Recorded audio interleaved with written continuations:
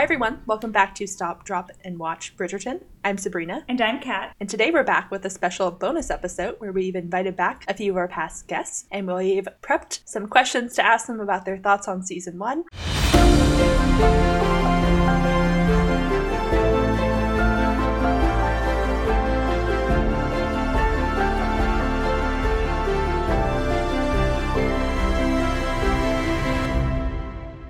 I'm Anjali. Hi, it's John. Will you watch season 2?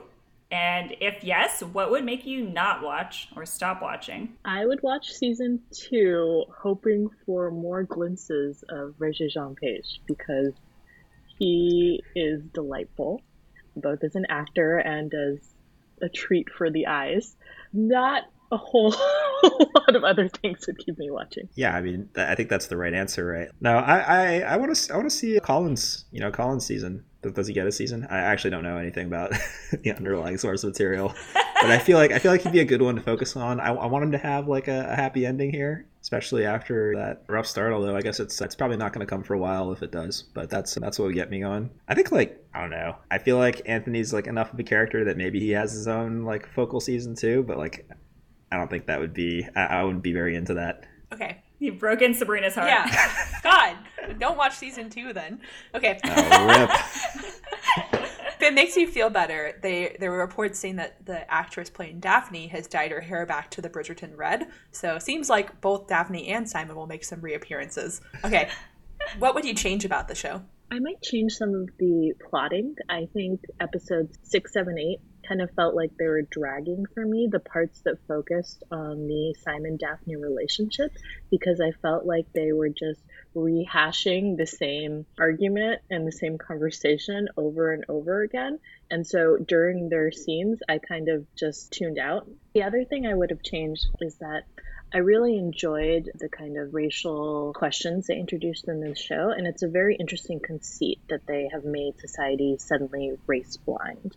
But there are hints, right, that race hasn't completely disappeared as a factor in which people are judged, and I thought those were fascinating and very interesting, but they really only came up in like 1 or 2 of the early episodes. Favorite scene in the entire show? My favorite scene is still the scene I mentioned in my podcast episode. It's the wildest dreams underscoring the fun outdoor sex romps that they had at Cliveden. It was great, both because of the music and also because you get to see a lot of Simon's butt. It also leads to my favorite sentence ever uttered, which is sex on a ladder, but... John asked me why we didn't name that episode Sex Here, Sex Everywhere, Sex on a Ladder. My favorite scene is still Daphne when she just gets rejected by Simon, and so she gets in basically her revenge dress and comes down the stairs and essentially does like all the ridiculous things that her and Simon were making fun of. Like basically plays the game perfectly to woo Friedrich, and it's like just such a power move. I love that. Where he's like, yeah, that is my favorite scene as well. I just can't get that one out of my mind. I know I mentioned it in that episode that it was my favorite, but even since then, like if I think about Daphne and picturing her, that is the scene for me that she became. I think I already loved Daphne before that, but that was it. I was on Team Daphne afterwards. I mean, we need one Daphne fan on this podcast, so I'm glad that you're here for that.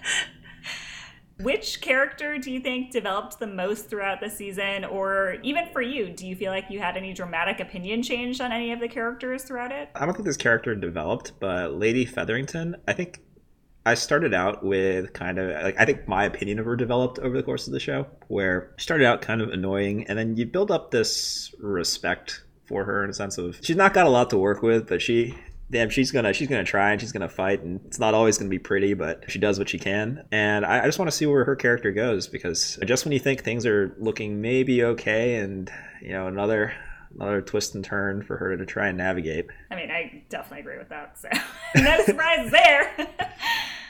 I would say it was the second watch that I also started liking Lady Featherington more and more, and really respecting that she has a tough hand and makes the most out of it. Yeah, it might be recency bias for me, but I felt like Sienna really grew on me as a character. Like in the beginning, I didn't really feel super sorry for her, but as her plotline developed, and especially as she started standing up for herself and recognizing that Anthony's no good for her in the long run, I really respected her just as like a person. Which is too bad, given that I'm pretty sure this means she's gone. I know. I was just thinking about it. I was like, what would I change? Like, I would love to see more of Sienna, like, in terms of what happens to her. I guess maybe it'll be hinted at with Anthony. We don't know if it's going to be a full goodbye. Right. I kind of assumed they shut the door on Sienna at the end of episode 8, but yeah, I don't know what's going to happen in season 2. If season 2 is a character study of Anthony, I think it makes sense to bring her back, at least even if in flashbacks. What character's team are you on? I'm on Team Colin and Penelope, and I guess if I had to narrow that down, I'm just on Team Penelope. I guess Friedrich's gone forever, right? I hope not. Was on Team Friedrich, but I think he's out of the picture. I guess I'm still on Team Benedict. I think he has the potential for maybe a slightly different like narrative exploration than kind of the standard fall in love. Like maybe it's like fall in love with your passions. So that'd be cool to see. So yeah, Team Benedict. Let's go. Okay, and I also have to ask, who do you think is the most attractive character on the show, regardless of gender? Simon. Yeah, there's obviously a correct answer here, right? Okay, maybe we should omit Simon. Who's the second most attractive character on the show? My second pick behind Simon is Colin. I don't know what people like about Colin. No, okay, so Kat definitely has seeded this one, but I think it's got to be Marina. I know.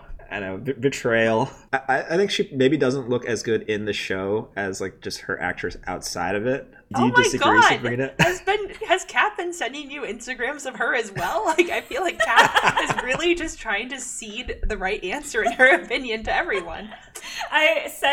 So I follow Ruby Barker on Instagram now, the actress behind Marina, and I send Sabrina whenever she has a really beautiful post, and I send it with the caption, "Thirst Trap."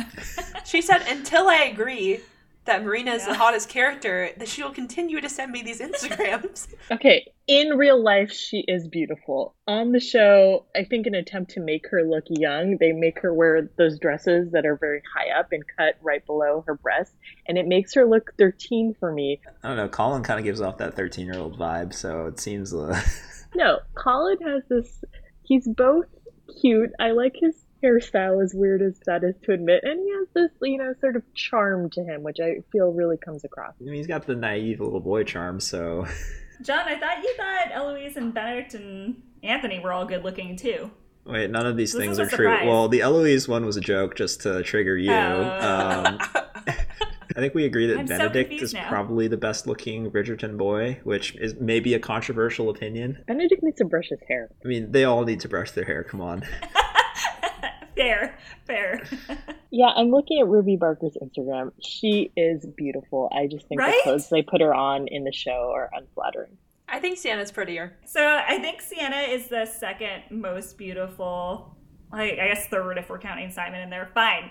Can we just all agree Simon is objectively the best looking person on the show and count him out of this? That's what I've done already in my head. It's not fair. Yeah, it's not fair to compare anyone else to him. But if you just look at her or her Instagram, which I've also done, she's a very attractive person too.